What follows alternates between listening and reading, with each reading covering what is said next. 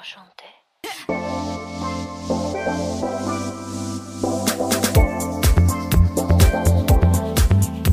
You're listening to the What the Fab podcast, where empowered women empower women through candid conversations, inspiring stories, and tangible tips. I'm your host, Elise Armitage. I'm a digital creator, and I left my 9-to-5 job at Google to chase my dreams of being an entrepreneur. I'm so happy to have you here. Let's get into some real talk. Hello, and welcome back to the What the Fab podcast, episode number 42. Okay, I woke up in a little bit of a mood today. I don't know why. I was feeling in a funk yesterday afternoon.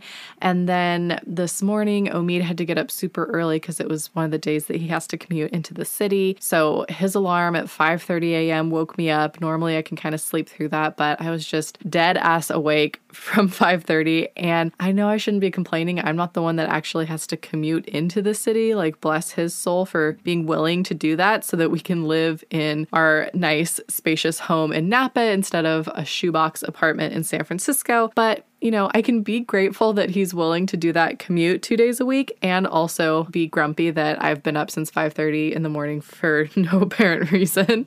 Those two things can coexist. So I knew that today I was recording my Q1 2022 income report episode. And so I knew I needed to snap out of this funk because I have recorded episodes in the past where I just was not in the right headspace. I had low energy. I wasn't, feeling into it. I was just tired, and I ended up having to record them because when I listened back to it, I was just like, this does not meet the bar. This does not pass. It's just not the energy that I wanted to put out, and you could just hear it in my voice that I was low energy. So I knew this is an important episode for me that I care about all my episodes, but the financial transparency topic is something that I'm really, really passionate about. So I was like, all right, let's see what we can do, turn things around. I went for a walk. I meditated. I made myself a nice cup of tea, had some chocolate, treated myself. And, not that I'm wholly fixed and cured, but it definitely helped lift my mood a little bit. Did some gratitude journaling. Even the gratitude journaling this morning, I was like, this is not working. I'm just in a grumpy ass mood. And sometimes that happens. And I think personally for me, it doesn't happen that often. So when it does, and I'm in a bad mood for no reason, I'm like, what's wrong with me? But I think it's just, it's part of the human experience. You're not going to be blissfully happy 100% of the time. So I really want to find someone that is an expert in happiness and studying people and kind of the habits of happy people to have on the podcast, because I think that would be an interesting episode. But anyways, I'm ready to go. We are doing my Q1 2022 business income report. So if you have been listening to the podcast for a little while, you know that I published my 2021 business income report, and that was episode number 34 if you haven't heard it yet. And I dove into the ins and outs of my business, my revenue streams, and exactly how much I made and brought in for revenue last year and my business expenses, and really broke it all down. I also, in that episode, talk a bit more about my why and why I'm so passionate about financial transparency, especially among women and women of color. And it was really exciting to see the responses from that episode. I got a lot of positive messages, and I think I've seen other women and female entrepreneurs in the online space doing these types of income reports, but I haven't really seen a lot of influencers or bloggers or content creators doing it. So it was a little bit different in that respect. And hearing from people that they either were inspired to work on a new revenue stream or raised their rates or went back and listened to one of my negotiation episodes and that helped them negotiate a higher rate. Those tangible things were so exciting for me to see, because that is literally what it's all about and why I'm so passionate about doing these types of episodes. It's to help other women make more money. And I saw a really great tagline the other day on a woman who does courses on financial literacy on her account. And it was fighting the patriarchy by helping women make make more money. And I was like, yes, that is exactly right. And I talk about this in my previous episode, number 40, with Ellen Yin that just came out last week. But we talk about how the society and the culture that we are in is really not designed to support, it's historically been designed to support white men and to make white men richer. And so the best way to fight the patriarchy and the system is to put more money into the pockets of women and women of color. And I'm here for it. So because that 2021 income report episode did so well, I was like, clearly I need to start doing more of these. And I threw up a story poll and asked my audience, would you rather see these quarterly, so 4 times a year, or does that feel like it's too much? Would you rather see it biannually, so after the first half of the year and then at the very end of the year? And most people voted for quarterly. So this is my effort to start doing these income reports quarterly. I'm excited about it. And I am going to, besides breaking down and sharing the exact numbers of profits and expenses and, my revenue streams, I'm also going to try and pull out a key lesson learned or theme from that quarter so that it just kind of keeps it fresh and, keeps us learning.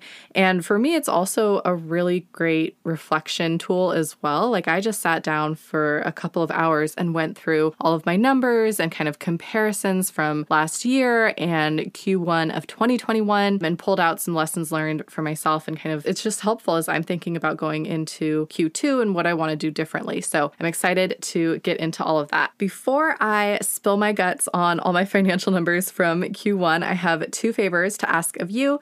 First, if you could please subscribe to the podcast through whatever platform it is that you listen through. That way you will get these episodes queued up and ready to go each week. And then number 2, if you could share this episode with a friend of yours, anyone that you think could benefit from it, who might be a content creator running their own business. Maybe they might get inspired to share their numbers, whether it's with their circle of friends or in a more public platform. However you do it, through a text, through a DM, I would so appreciate it. All right, so let's go ahead and dive into What the Fab's income report from Q1 of 2022. So over January, February, and March, my business's total income that was brought in was $76,640. So we are going to dive into what are the different revenue streams and the breakdown of that number, why I have a little bit of mixed feelings about that number, a couple of lessons learned, and then also just in general, I kind of want to speak to Q1 and why I have felt like this quarter has been a little bit slower than most Q1s. Usually the first quarter of the year is typically a bit slower, but I feel like this one we've been in a little bit of a slump. I've been hearing it from a lot of other content creators as well. So if you've been feeling that way too, you are in good company because I have been hearing it a lot as well. So we're going to dive into all of that. So that number, just a reminder, I talked about this in my first income report, but I based that number on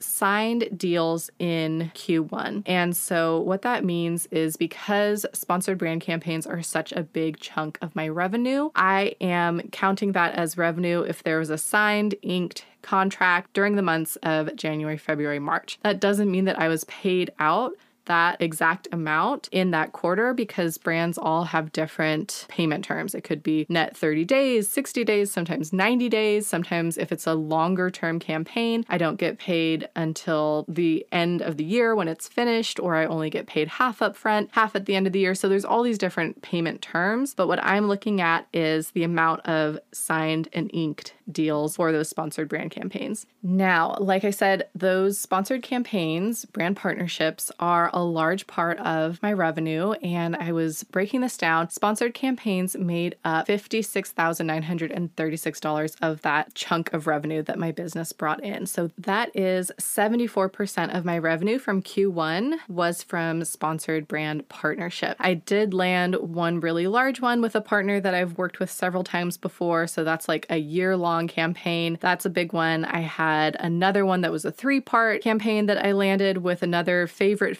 brand partner. And so those were kind of 2 really big chunks of that. And then I had a few other one-off campaigns, some of them with new brands that I've never worked with before. And so when I'm looking at that percentage, I'm actually, even though and we'll get more into this in a second, but I made less in Q1 of 2022 than I did in comparison year over year looking at Q1 of 2021. And so even though my revenue was less than Q1 of last year, I am really happy to see that my percentage of revenue that is from sponsored brand campaigns has dropped down a little bit.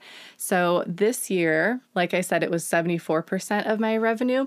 Last year, sponsored content and brand campaigns was 93% of my revenue from Q1 of 2021. And I talk about this in my first income report, but I am really trying to lessen the amount that my business relies on sponsored brand campaigns for revenue and really diversify my revenue streams. So let's talk about that. This episode is brought to you by Flowdesk. Flowdesk is an incredible email marketing service provider, and they are the platform that I use for my email campaigns for What the Fab. The platform is so intuitive and easy to use. It's very drag and drop. And best of all, it's aesthetic AF. The templates are beautiful, and you can easily add your own brand colors to it to make sure that your emails look and feel like you. I used to use MailChimp back in the day, but after trying Flowdesk out about a year ago, I was in love, and I know you will be too. You can give Flowdesk a try for 30 days free, and if you want to keep them, which I know you will, you can use my referral link to lock in a 50% off price at $19 a month and lock that in forever. You can get this offer and try it for free at whatthefab.com/Flowdesk, and that is spelled FLODESK.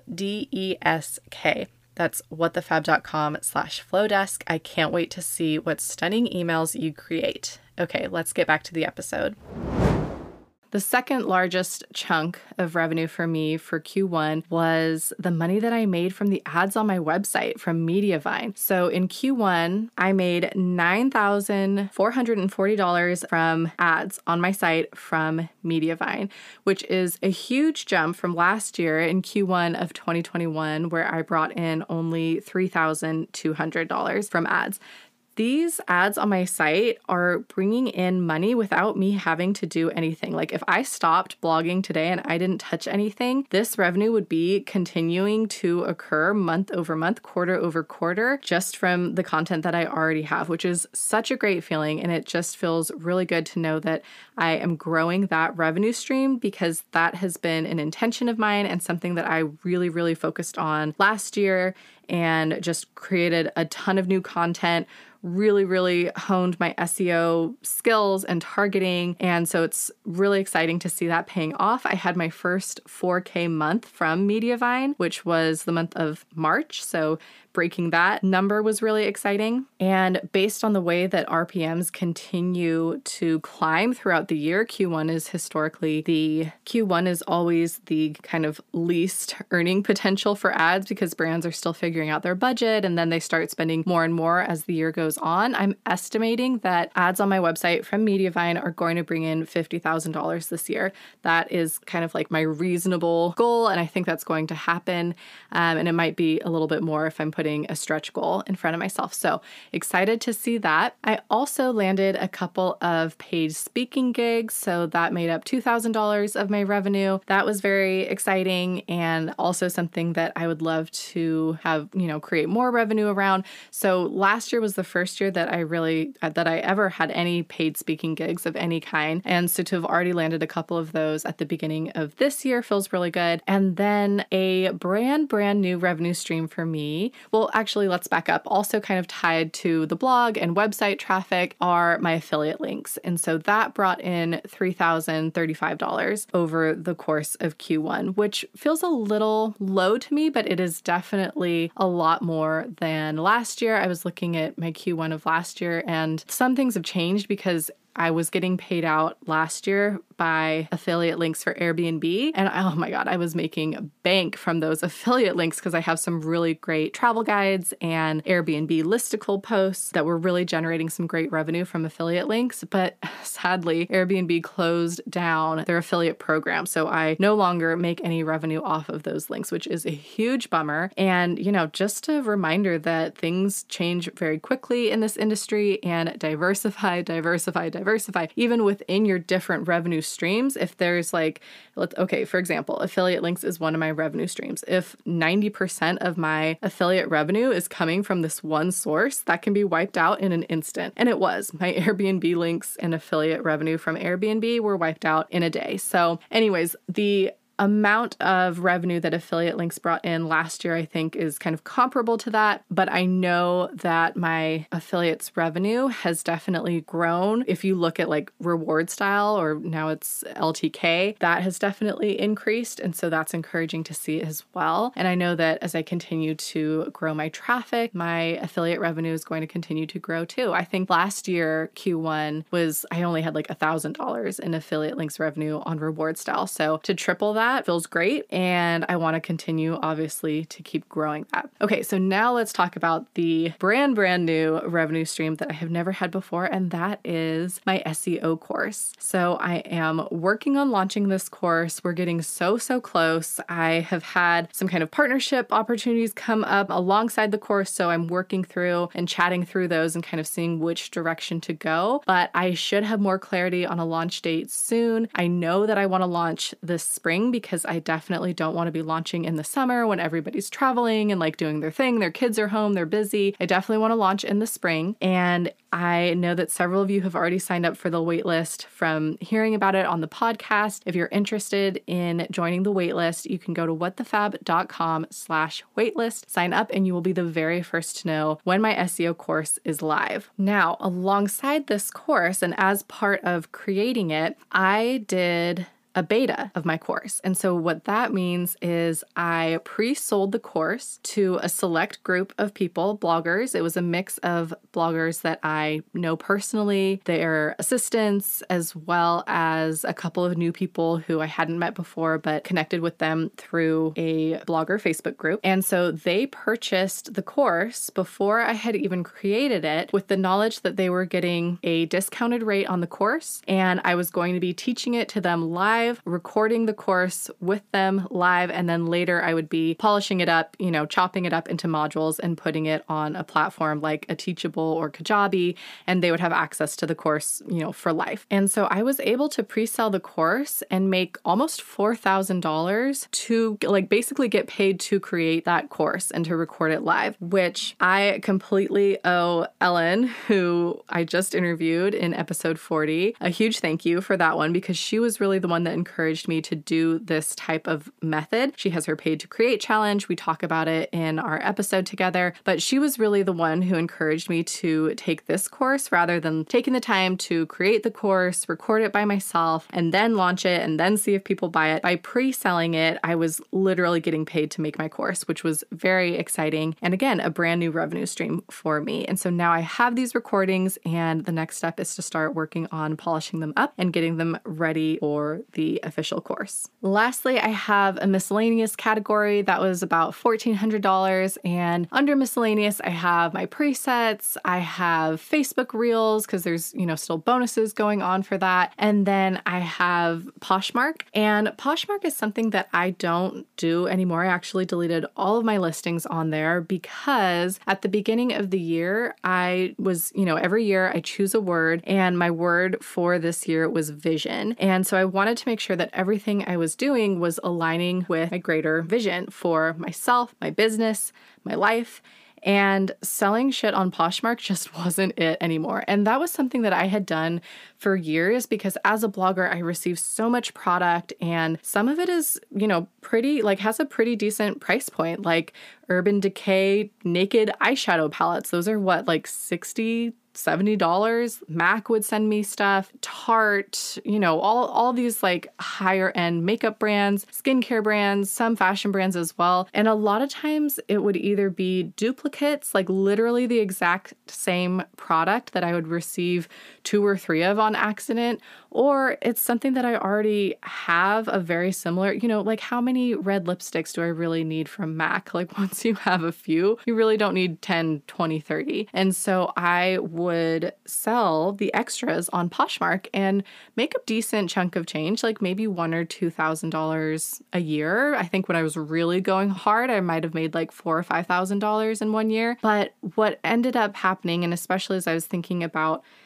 my vision and what fits within that and what doesn't, is I realized that I had these drawers and drawers full of this extra makeup and product and things that I, was lugging around with me from my apartment in San Francisco to my house now in Napa. And now I have these drawers just like full of stuff. And then whenever I made a sale on Poshmark, I have to like print out the label, package it up, take it to the UPS, drop it off. And I just kind of decided this was no longer serving me and part of that greater vision. And I just didn't want to have that stuff bogging me down anymore. And so I donated some of it. I gave a lot away as gifts. And I also saved some that I'm going to use for giveaways for readers. Maybe I'll do a podcast giveaway as well. Some really, really good stuff like the Beauty Bio Glow Pro, the at-home microneedling kit. There are a few like really good things in there that I saved for you guys. So we'll do some giveaways with those. But for now, I just decided that that wasn't really serving me anymore. It was something that I needed to just cut out. So that Poshmark item within the miscellaneous was just kind of like residual payments that were coming through from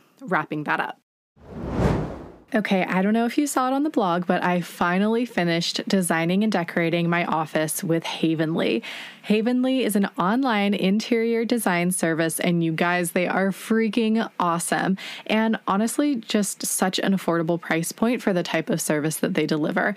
And of course, I have a discount code for you. So here's how Havenly works. You pick a designer, you can look through all of their previous designs, find someone that aligns with you and your style, and then you can fill out a whole style quiz and info about the room that you're looking for interior design help with. Then you get into the fun part. So your designer will put together a few different mood boards for you, you give feedback on them, and then they start designing renderings for your room and giving you actual product options to choose from.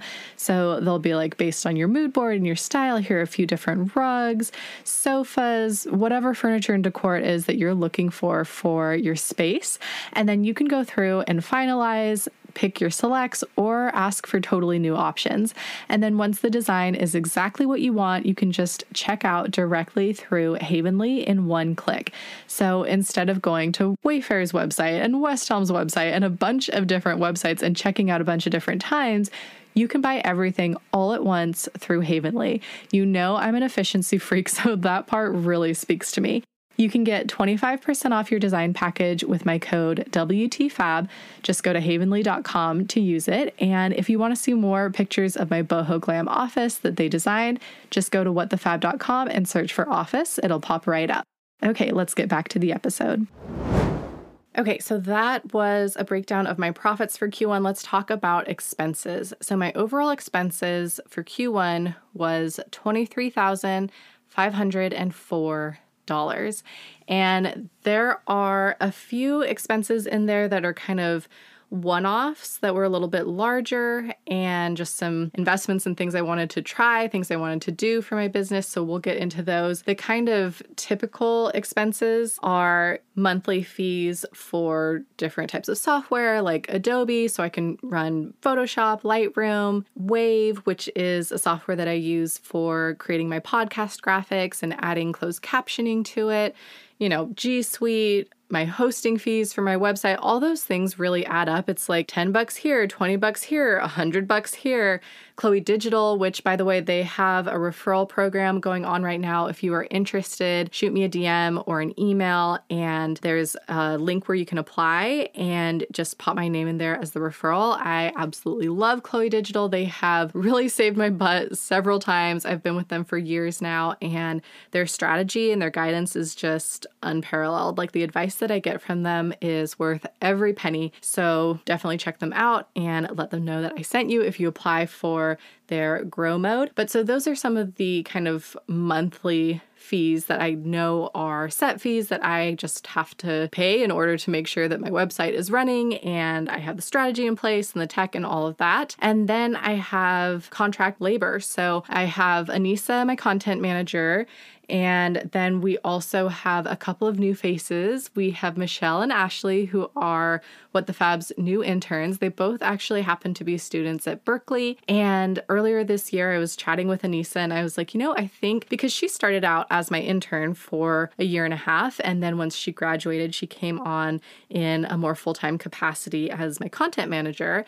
And I was like, I think that we could use some additional support for you in the form of an intern, because she does so much. And I was just thinking we could probably benefit from having someone who could focus on TikTok, Pinterest, writing an additional post or two for the blog, like just kind of that social media manager and additional content helping hand. And so I put up a job posting. I think I've talked about this before in either my hiring episode or my income report, but you can use Handshake to connect with different schools and universities and post your job description. And so that's what I did. And that was how I found Ashley. And she has a really great background and experience with managing her own account for a business that she runs. And so I was like, she's great. She's perfect. And then we also got kind of a later application from Michelle, and she had really great writing experience. So I was like, what if we hire Ashley as the social media intern, and then we hire Michelle as the second intern that's focused on writing? And so Michelle she just cranks out blog posts, and she's working on usually 2 or 3 blog posts a week that are more focused on e-commerce, like retail, roundup style picks. So we all contribute to those types of posts on the blog, but a lot of times if you see a post that's like my top picks for West Elm lamps or West Elm rugs, they are helping me create and write and craft those. So they just recently onboarded last month, and we're super excited to have their help. I also have a new VA, Jackie. She's fantastic. And then I have my publicist, Liv. If you're looking for a publicist, she's freaking amazing. She has a great referral program as well, so you can DM me or email me if you're interested in getting a referral and potentially working with her. But so all of those contractor and labor expenses are obviously the most expensive chunk of that $23K. And then there were a couple other items that, like I mentioned, were sort of one-off things. So one was Facebook ads. I tried running Facebook ads during the month of March to my presets. I wanted to try something a little bit different than what I had done in the past, which was running them to the general presets sales page and kind of letting people choose, like, are they interested in the desktop presets or the Lightroom ones, or the mobile ones, which, by the way, if you want to try out one of my presets for free, you can do that at whatthefab.com/free. You will get a free preset that you can play around with. And I wanted to try, instead of sending them to the general sales page, directing them to the page for mobile presets, because I feel like that's the one that's like the lowest barrier of entry. You don't need to pay for the Lightroom desktop software. You can use the mobile one for free. And so that, Facebook ads managers are expensive. I found a really good one who is much more reasonably priced than most of them out there, but she charges $2,000 a month for, 30 days of running your ads. And like I said, that is way more affordable than most ads managers. I've seen them go all the way up to $10,000 a month, which is just insane. I am not that kind of business, not yet anyways. But yeah, so $2K just for her to, Facebook ads are very, very complicated, but $2K for her to run the ads. And then you have to put in the actual Facebook ad spend. So I budgeted an additional $1,200 for Facebook ads. And you guys, I had not a single soul make a purchase from those Facebook ads. So that was really frustrating because Jackie, my Facebook ads manager, and I had really worked through the copy and the graphics, and we tried different videos and GIFs and still images, and we were getting pretty good click-throughs. Like, we were getting pretty good traffic to the website and to that landing page for the mobile presets, but people just were not converting. And she was kind of baffled by it. So was I. And so, yeah, that was $3,200 that I spent on testing Facebook ads that I got zero return on, which is, very frustrating and a lot of money to, as I'm saying it out loud, I'm like, oh shit, that's a lot of money to go down the drain that just did not convert. But it was something that I wanted to test and try out. And so now I'm looking at it and I'm like, if I'm going to do Facebook ads for the presets again, I'd have to try something drastically different, or I might just have to accept that my presets might not be a major revenue stream for me. I get a few sales here and there, and they just might not convert well through Facebook ads. And I definitely have other ideas of how I can use my presets. I'm kind of thinking that I might share them with people who sign up for the course, like during certain offer periods as like an added bonus. You get the presets for free. So I'll find a way to make sure that these presets don't go to waste, but they're not going to be driving, 6 figures a year for my business. At least I just don't see that in the cards for them. So that was one large one-time expense from this quarter. And then the second one was, you might have seen me promoting a survey that I was doing last month. And I was letting people know that anyone who took this survey was going to receive a $5 Starbucks gift card as a thank you for your time. And hopefully I can share a little bit more about that in the future, but this is part of a potential partnership that I'm thinking about for my course, and kind of working through getting some additional data around what my followers and my readers really want to see, what could be some potential bonus materials for the course.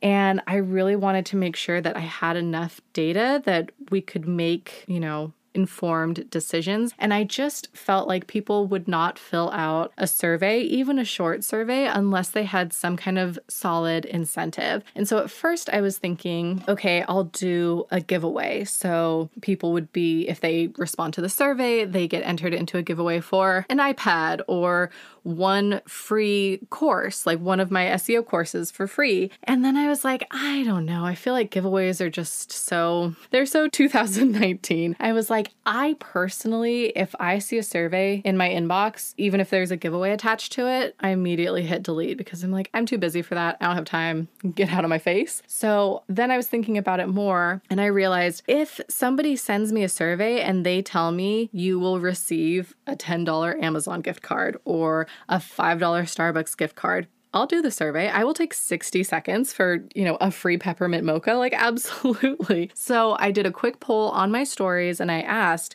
would you be more inclined to fill out a survey if you knew you were going to get a $5 Starbucks gift card, or if you were entered into a giveaway for a larger ticket item prize like an iPad? And I think it was like 92% of people said, give me the Starbucks gift card. So that was really helpful information for me. And I was like, okay, let's do it. I am just going to set aside a budget of a few $1,000s for these gift cards and have Jackie, my VA, help me with sending these out to people who respond to the surveys. So that was that, and that ended up being $2,500. So that is a breakdown of my expenses and that 23,500 number. And then if we look at the overall profit margin, my net profits from Q1 was $53,136, and that is a 69% profit margin. So a very healthy profit margin. I am totally okay with that number. It's definitely a little bit lower than what I like to see. Overall, last year, my profit margin for the entire year was 77%, but I do know that this quarter was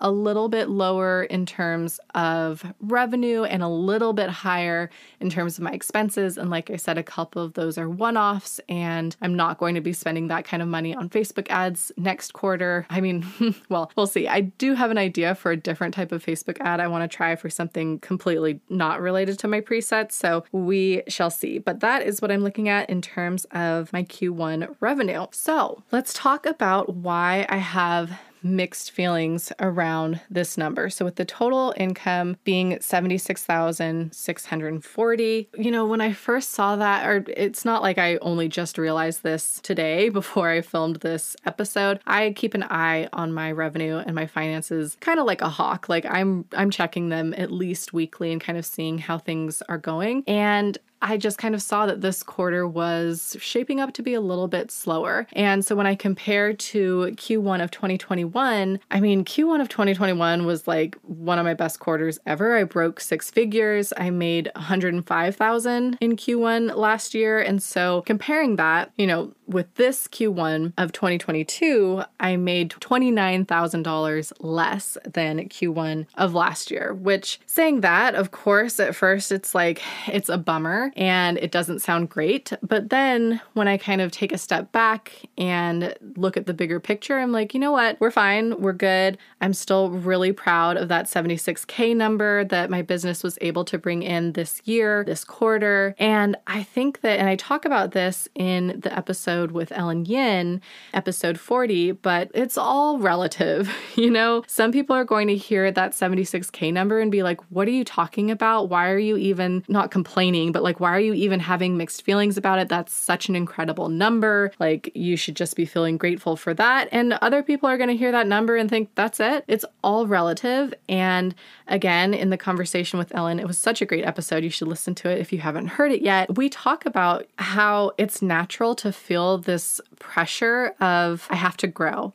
My finances have to grow. My collaborations, my brand sponsorships have to grow. My numbers have to grow quarter over quarter, year over year. It has to be on the incline, especially if you are being public about your finances and sharing them transparently. You kind of feel this added pressure. And I think that's natural. But if you think about it, that's just not a reasonable expectation. You can't be in financial revenue growth mode all of the time. And we talked about how a business might even have a quarter, 2 quarters a year where they're kind of going a little bit more introspective and expecting to have a lower financial quarter. And that could be because you're working on other projects, you're working on other things, setting up different revenue streams, parts of the business that are not necessarily making you money right away, but that work and that upfront effort is setting you up to have a new revenue stream in the future. But you might not see the fruits of that labor until a quarter, a half a year from now. Like, it all depends on what you're working on. And so I think part of that was, with my Q1, I was really focused on my course and working on that and doing that beta and recording those sessions live. And so I wasn't pitching as many brands or working with as many brands, but that's okay because I do kind of want my reliance on that revenue stream to kind of go down a little bit. And I was really happy to see that there was such an increase. I mean, I tripled my revenue from Mediavine in Q1 of 2022 as compared to last year. So that's great to see that growth. So there are definitely some really big positives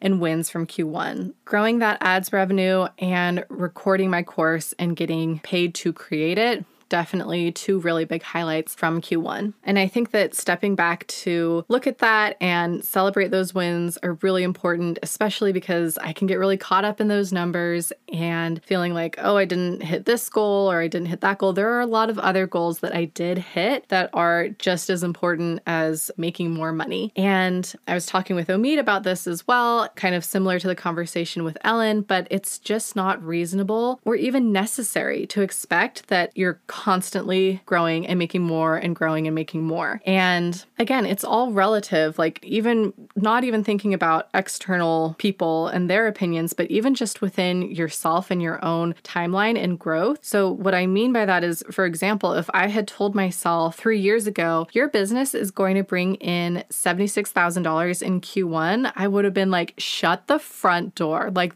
that is out of this world.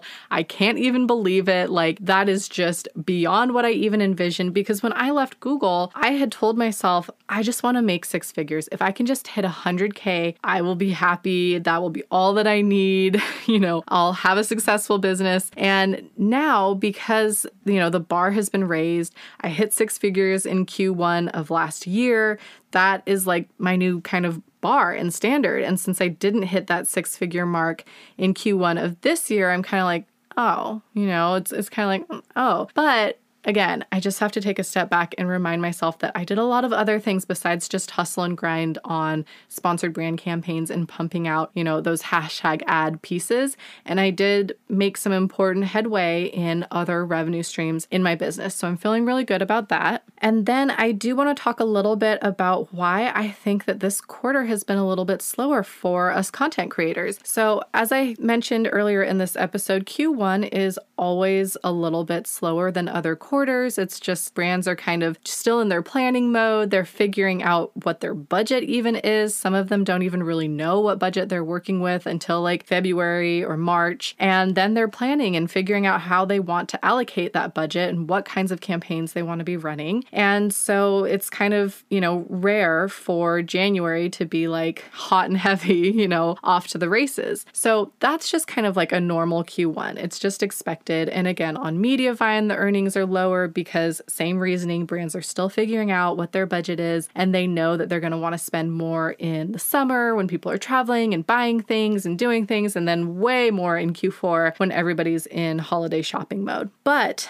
this particular Q1 has felt a little bit slower than other Q1s in the past, and I have been hearing this across the board from my other blogger friends. And I'm talking like people that have really, really large accounts, huge engagement, 500,000 followers, and they're like, why is it so slow? Like, is this the end for me? Am I done? Am I too old? Like, nobody wants to work with me anymore. So if you are having those feelings and kind of, in your feels about this, I just want you to know that this has been a really common theme that I have been hearing from many, many different bloggers of all different niches and sizes. And I have a couple of, hypotheses of why this has been the case. The first is, I think, we're kind of on the other side of this pandemic. Like, we're still in it. People are still getting it. And, fortunately, less people are dying from it because we have protection, but it's still a thing. And I think that brands were kind of trying to wait and see what was going to happen. We had Omicron pop up. We had the B whatever subvariant of Omicron. And so it was kind of like, okay, like, are we going to be attacked by another variation, another mutation of this virus? Or are people going to be out living their lives and buying things and traveling and doing things and spending money? So I think brands were kind of trying to see what was going to happen there. The other thing, and this was a really good point brought up by a blogger friend of mine while we were commiserating about this situation together, there's a lot of global and economic uncertainty right now with everything that's happening in Ukraine and the US placing certain sanctions on Russia, gas prices being hiked up. I mean, in California, I have seen it at $6 a gallon. Like, it is insane. It's out of control. And it's also affecting other things like the cost of meat and groceries at the grocery store. I mean, everything takes gas to be transported, and it's affecting prices across the board. And so I think that brands are also kind of in this wait and see mode of like, is the economy going to crash? Like, are we going to have to kind of hoard our budgets because there's going to be some kind of economic crisis? I think there's just a lot of uncertainty, and I think that this is contributing to a slower than usual Q1. So I just wanted to kind of share those tidbits because I know as content creators, when this is your business, it can feel really scary when you have a month or 2 months where it's like crickets or even just slightly slower than what you're used to. So I'm hopeful that we will start to see things picking up for Q2 and just, getting busier and more brand campaigns. And I feel like I have seen like pretty good traffic on my site. I actually just hit 150,000 page views in the last 30 days, which is a big milestone for me. I'm really, really excited about it. And that is also a signal to me that people are planning things. They're planning trips. They're planning what furniture they want to buy in their house. I'm looking across all of my different top pieces of content and posts, and people are spending money. And so that is also a good indicator because when people are engaging in this commercial activity, that gives brands confidence to continue with their marketing and pushing out their messaging. And so, like I said, hopefully we can look forward to a busier and more pop-in Q2. So that is it for my Q1 2022 income report. I hope that it was helpful for you. I hope that there were some pieces in there that shed some light on different revenue streams or lessons learned from this quarter. And if you have not already rated and reviewed the podcast on Apple Podcasts, I would so appreciate it if you could. And I also just want to mention that after I did the 2021 income report episode, I had a lot of people DMing me for requests for different topics that they would love to hear in future episodes. And that was so great. So if you have any suggestions or requests, please don't be a stranger. Feel free to reach out to me and let me know what would be helpful for you to hear. If you could share this episode, I would love that as well. Take a screenshot, share it on your stories, encourage other women to be a little bit more transparent about their business finances so that we can all grow together and lift each other up. And tag me. I'm at WTFab. I would love to know what you thought about this episode. And then last but not least, go ahead and subscribe to the What the Fab podcast through whatever platform it is that you're listening through. Until then, I will be back in your ear next week.